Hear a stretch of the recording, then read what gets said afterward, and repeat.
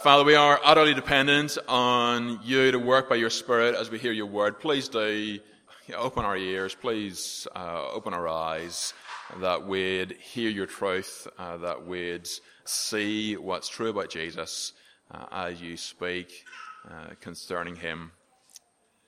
And we do ask it through him. Amen.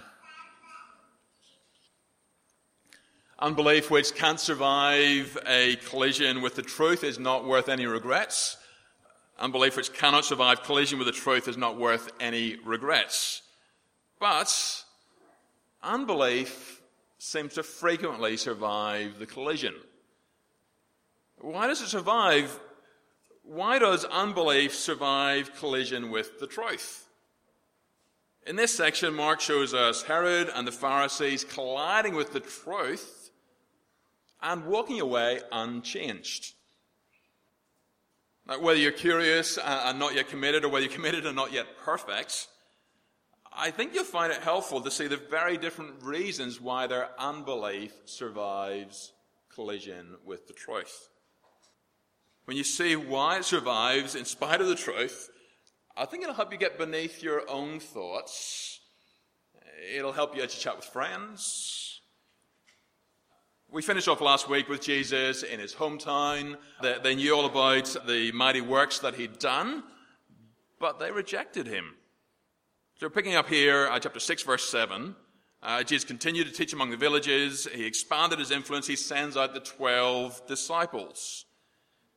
They took his message. He sent them with his authority over unclean spirits. He told them to leave everything that was not absolutely necessary. Which I think is to give us a sense of the urgency with which he sent them. But also puts them in a position of dependence on those Jesus sent them to. They needed help. Verse 10, they need a place to stay and they need people to provide for them. Now, Jesus tells them if they're rejected, they're to shake the dust off their feet. Now, pious Jews would do that when they left an area where Gentiles lived. If they had to go somewhere on business, as they left it, they would shake the dust off their feet, saying, we're leaving behind the not God's people. Jesus' disciples shook the dust off their feet when they left behind people who refused to repent. So their action, as they shook the dust off, it said very clearly, anyone who refuses Jesus' call to repentance, they're not God's people. The true people of God are those who repent. So verse 12, the sent disciples proclaimed that people should repent. They cast out demons, they healed the sick. And between what they're doing and what Jesus had already done, verse 14, news about Jesus' mighty works reaches King Herod. People are saying things like, John the Baptist has been raised from the dead. That's why these miraculous powers are at work in Jesus. Or they're saying Jesus is Elijah, or Jesus is a prophet, like one of the prophets of old. Then Herod says, John, whom I beheaded, has been raised. He thinks Jesus is John the Baptist raised from the dead. Now, Mark mentioned John the Baptist being arrested way back early in chapter 1, but now he tells us the story. He's waited till now. Herod had married his brother's wife. She had divorced Philip to marry Herod, but Mark still calls her Philip's wife. And John the Baptist says it is not lawful for you to have your brother's wife. The divorce said Herodias was free to marry, but they had not separated what God had joined. Herodias was still married to her first husband. So verse 18, John the Baptist calls them to repentance. She's with you, but she's still your brother's wife, he says. You're breaking God's holy law. Now, it's not very surprising that Herodias was unimpressed. She just wanted John dead. And ordinarily, Herod would have complied. He would have kept her happy. But he knew John was a righteous and holy man, so he did the obvious thing. He imprisoned him.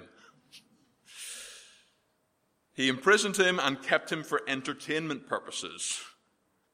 Now, those details of the story could have been told back in chapter 1, but Mark's waited to tell us now because it helps us with what he's going to show us about Jesus. Verse 20, Herod kept listening to John's straightforward call to a baptism of repentance for the forgiveness of sins. John's Baptist call to repentance pretty straightforward. Stop disobeying God. But Herod didn't. He didn't repent. It says he's perplexed. He's puzzled by John. He heard him gladly. It's entertaining to hear a man in chains tell his king what to do. Intrigued and entertained, but unrepentant. Herod kept his pet preacher, kept him safe from his partner. Well, kept him safe until his birthday. In verse 21, he hosts a great feast to celebrate himself. Everyone who's anyone is there. Actually, only anyone who's anyone is there. Herod's niece dances to entertain Herod and his guests, which sounds seedy and may not be as seedy as it sounds, but in any case, he says to her, ask for me for whatever you wish, and I will give it to you. And then with her mother in her ear, she says, I want you to give me at once the head of John the Baptist on a platter. The king sees his mistake. He shouldn't have promised.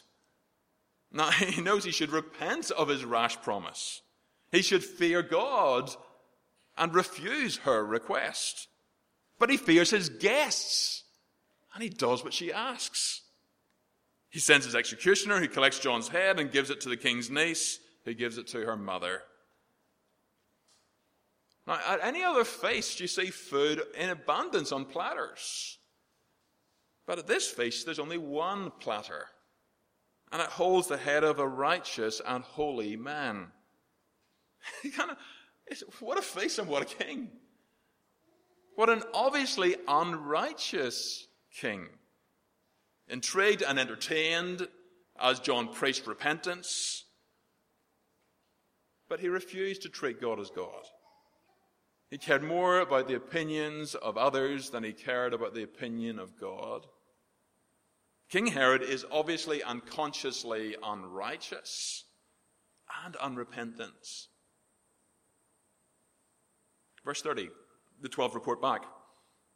People are still coming and going. I guess they're coming for healing and going. But the disciples, they don't have any time to eat. So Jesus takes them with him to rest in a wilderness place. They leave by boat, but the crowd sees where they're going. And the crowd follow. By the time the weary disciples get to land, they're already there with even more people from the surrounding villages.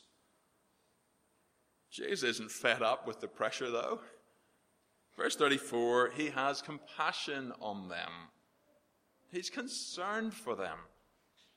He has compassion because they are like sheep without a shepherd.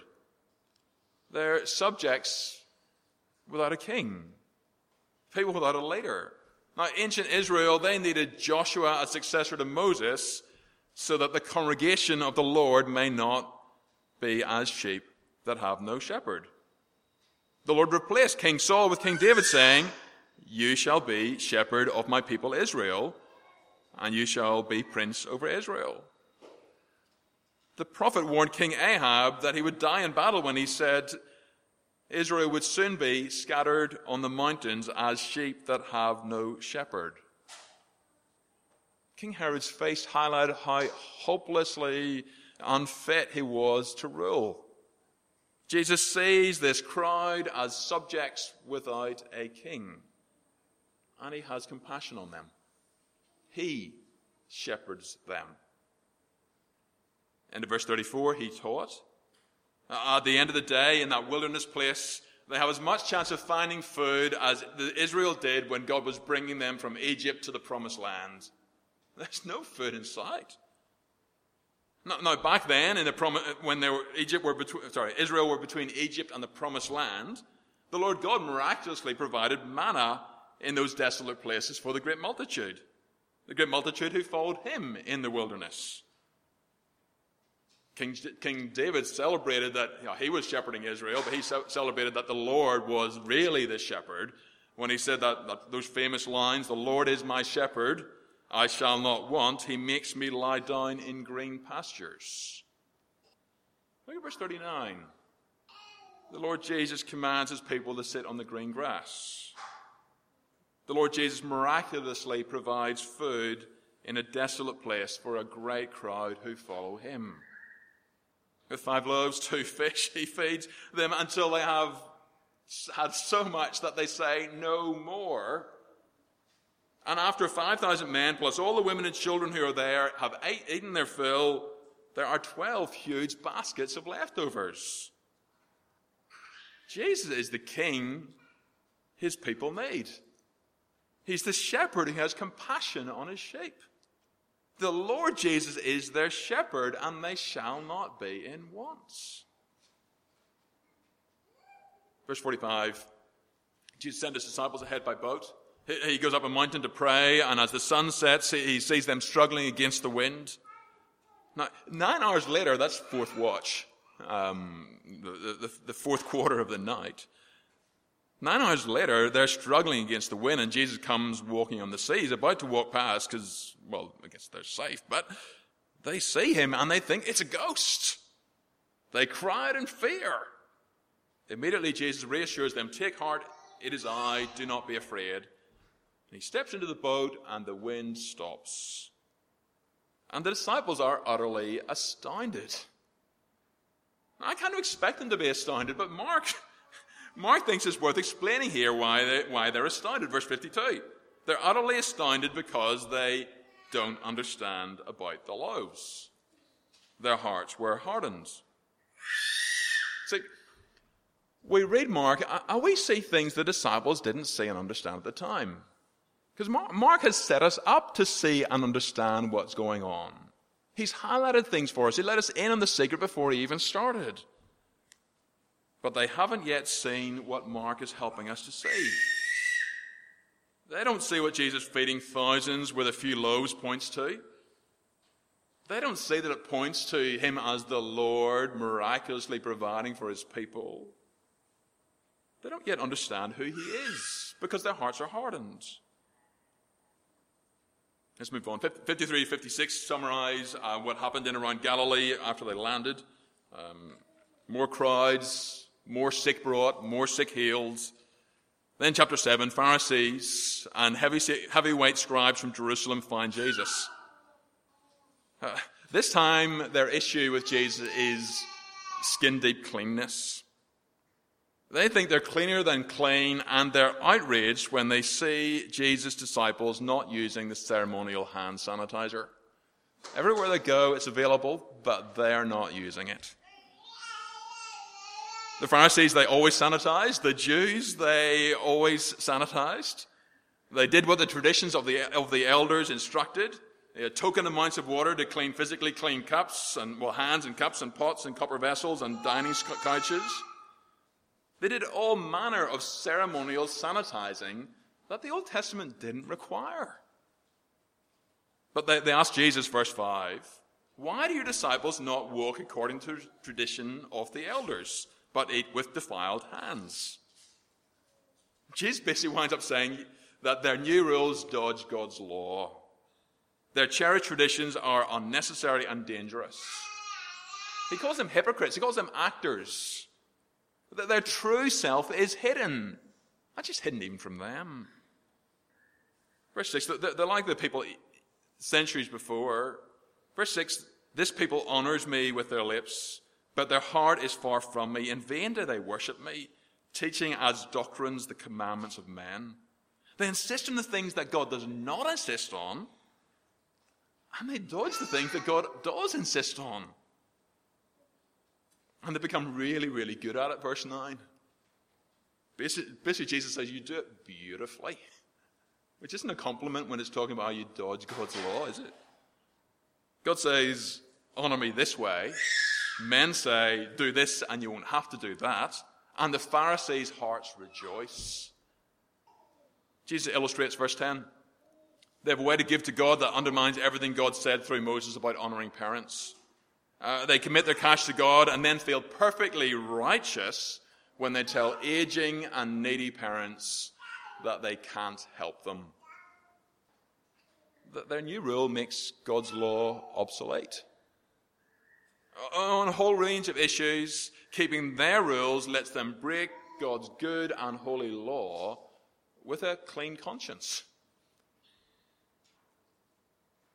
I want to move on, but also just in discipleship groups, just as we chat around the place, it's worth thinking, are there rules religious rules or just things we say, everyone should do this, which then give us the thought that it's okay to not keep God's law, to not do what God requires. Because they have rules, and their rules, their commitment to their rules, let them break God's law with a clean conscience. Jesus presses his point home. He exposes their heart-deep uncleanness. They complained about the disciples eating without using that ceremonial hand sanitizer. Jesus says it's just not worth worrying about. It's not worth worrying about what you're eating with your hands when you're eating. It's not actually worth worrying about what you're eating, whether the food is clean or unclean. The food goes in, it comes out eventually. It's going in the toilet, so you don't need to worry about what you're eating. It doesn't harm your status with God. And Mark clarifies that thus Jesus declared all foods clean. No need to worry your conscience about pork or prawns.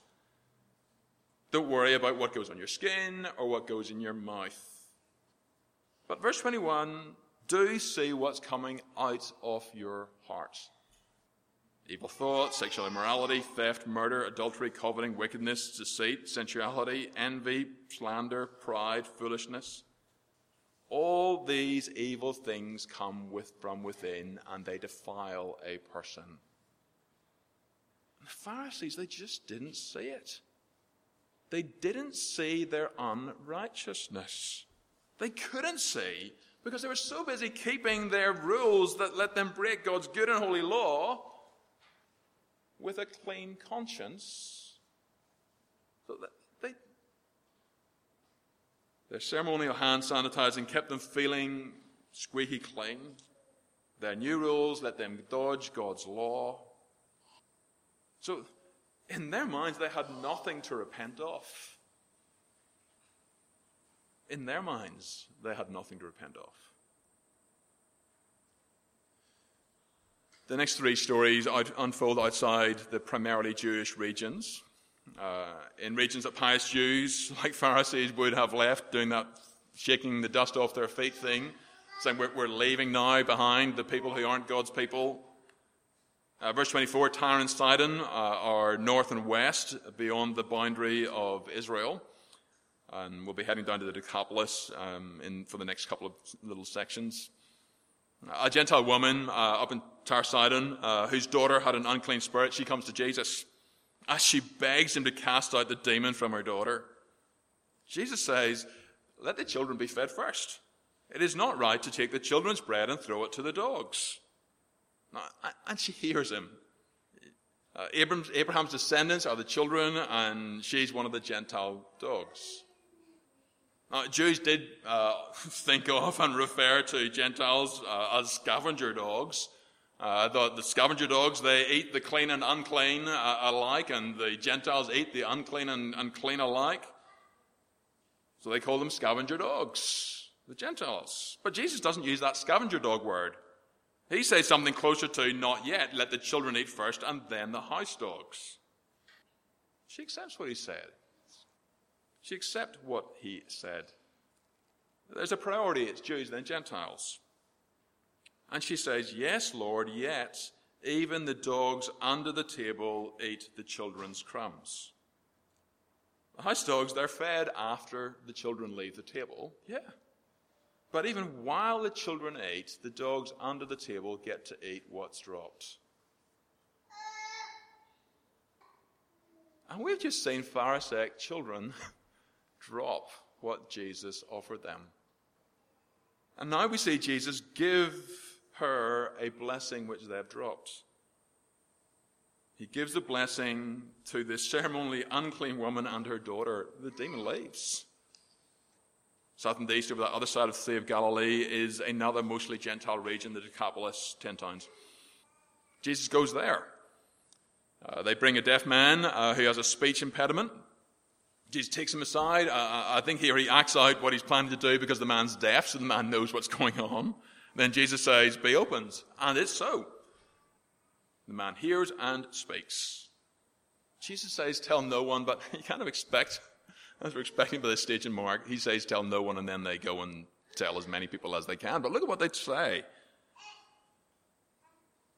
Their astonished words actually echo a couple of verses from Isaiah, where Isaiah said, pointed to a time when the eyes of the blind would be opened, when the ears of the deaf unstopped, when the lame shall leap like a deer, when the tongue of the mute shall sing for joy. Here it is. In chapter 8, another enormous crowd gathered in that Gentile region. They stay with Jesus for days and run out of food. It's almost a rerun of when he fed the 5,000 plus in the Jewish region. Jesus says to his disciples, I have compassion on the crowd because they have been with me now 3 days and have nothing to eat. And if I send them away hungry to their homes, they will faint on the way, and some of them have come from far away. The disciples say, there's nowhere to get bread. And then Jesus feeds the crowd until they've had enough to say no more. After 4,000 eat their fill, there are 7 huge baskets of leftover. So they all leave, and then Jesus leaves with his disciples by boat. Then, other side, back away from the Jews, back to seeing the Pharisees. They find Jesus, they argue, they want a sign from heaven. They're thinking, and we're thinking, why on earth do they want to see a sign? We've almost only seen signs chapter after chapter. We even saw Pharisees see Jesus heal in the room when Jesus healed a paralyzed hand. But now they demand a sign. Perhaps they want God to open the clouds of heaven and say, this is my son. Jesus says their problem isn't lack of evidence. They've seen enough. It's not that no sign is given, it's that actually they've seen so many signs. Jesus and his disciples get back in a boat. They move on. But it becomes obvious that the disciples still don't understand where the signs point either. Verses 14 to 16, it's almost comical, I reckon. 12 of them in a boat with the bloke who just fed 4,000 people with 7 loaves, and not long before had fed 5,000 plus with 5 loaves. And they have 1 loaf. Jesus says to them, watch out for the leaven of the Pharisees and the leaven of Herod. Watch out for the starter dough, the old dough with yeast in it, which when it's kneaded into the water in with water and flour will make the bread rise. They latch on, they grab on to the leaven, the starter dough word, and they start arguing like we don't have enough, cooked dough. We don't have enough bread. Like with Jesus in the boat, like 1 loaf is enough to feed 500 people, and more than 500 people. And there are only 13 or so. Jesus asks the obvious question. Why are you discussing the fact that you have no bread? Do you not yet perceive or understand? Are your hearts hardened? Having eyes, do you not see? Having ears, do you not hear? Those are the words he used from Isaiah when he's talking about parables. He's warning them to make sure they listen carefully and aren't among those who listen but don't hear, who harden their hearts. Then Jesus asks, do you not remember when I broke the 5 loaves for the 5,000? How many basketfuls of broken pieces did you take up? They say 12. And the 7 for the 4,000, how many baskets full of broken pieces did you take up? They say 7. And Jesus says, do you not yet understand? Not yet. He expects them to eventually, but they don't yet. Now, that conversation is designed to send us back and get us thinking. It's designed to send us back and get us thinking about, what's this with the leaven of the Pharisees and the leaven of Herod? What's going on with the loaves? How does it relate back to what Jesus said about them not understanding the loaves, so not being utterly astounded about him walking on water, stopping the storm? So it's back to think again about those things. So let's start with the leaven. That starter dough, that changes the whole batch, that makes it all rise. And Jesus is using it in a way that you don't want it all to rise. You don't want it all to be like the Pharisees. You don't want it all to be like the Herodians. It's a picture of change for the worse. What do the disciples need to look out for? Well, one thing actually about both of them is that they both misread the signs. Even before he showed us Jesus' first miracle, Mark had told us who he is convinced Jesus is. Mark's helped us see what Jesus' mighty works point to. He keeps showing us that Jesus does what God alone does. Everything from commanding nature to overpowering demons. Everything from healing the sick to giving forgiveness. Jesus does what God alone does. And we've just seen it again. But Herod didn't see. And the Pharisees didn't see. And the disciples don't yet see. Jesus warns them and us to be careful how we read the signs, how to be careful how we read the implications of what Jesus did. He's saying, don't let false beliefs survive that collision with the truth. You want to break the false beliefs and find what's true. Find the truth of who Jesus is. The Pharisees and Herod both misread the signs. But Mark's also shown us that they're both unrepentant. Not a very different type of unrepentance. Herod didn't repent because he didn't want to.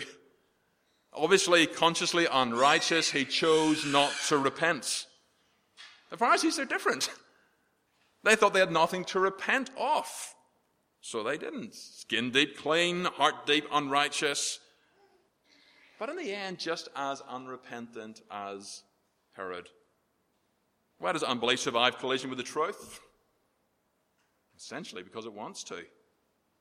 Herod, so he can live on in unrighteousness.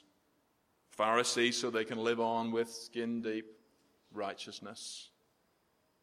Jesus is saying, beware the false guides. Beware the false guides who tell you that you're better off without God. You decide what you do with your life. Beware the false guides who tell you it's all about God, and here are the rules that will keep you right with him. Meanwhile, dodging God's law. Both attitudes are empty, both seductive in their own ways. Both spread when they have an opportunity. So Jesus says, watch out. Watch your own heart, watch one another's hearts. Keep it in mind as you talk with friends. Whether the promise is a good life now or whether the promise is a welcome in God's people, if it's a step away from Jesus, it's a step away from the truth. The promise won't deliver. So Jesus says, watch out. And follow him. Run to him. And this passage is great. We see him feed his followers in the wilderness. It gives us a glimpse of how good it is to be among his people. Jesus is the king who shepherds his people. They will not be in want. He is the Lord God who provides for his people. He does it because he cares, and he's almighty so he can do it. He is able to care. So I guess looking back, to some extent, it's no surprise that he's able to walk on waters that he made. That when his disciples fear him, he's able to step in and care for them. When Jesus asks his disciples here, do you not yet understand? It's clear they don't yet. Now, they're on the edge. Actually, next week is when we start to see their eyes opening. But the push of this passage for us is make sure you understand. Watch out for false guides. Read the signs, see where they point. Read what Jesus did, see where they point. See what Jesus' miracles say about him. And look to Jesus as your shepherd, and he will be your shepherd. You'll know him as the one who has compassion on you and cares for you. Now, part of that care is him showing you how deep your unrighteousness goes. He'll show you that you are a sinner who deserves God's judgment. But don't hide from that truth. don't hide from that truth, because it's a truth spoken by the one who came to call sinners to repentance, who accepts and forgives sinners, who came to give his life as a ransom. He came to forgive those who come to him in trust. Let's pray. Heavenly Father, thank you for this truth concerning your Son. Father, please do help us to be on guard, to recognize false guides, false guides that suggest going off into rebellion and disobedience as the good way, or false guides who say, here is the path which will lead to being accepted by you, which doesn't involve Jesus. And Father, please do keep us wary of those false guides. Father, please keep us looking to your Son, seeing him as we meet him in the Scriptures, seeing him as you reveal him to us, seeing where the truth about what he said and did points. Father, we ask that we continually look to Jesus as our shepherd, as the one who laid his life down for his sheep, the one who gave his life as a ransom, the one who rules his people well. Father, as we look to him, please keep us caring for one another and loving those around us who hear these competing messages. In the Lord Jesus, amen.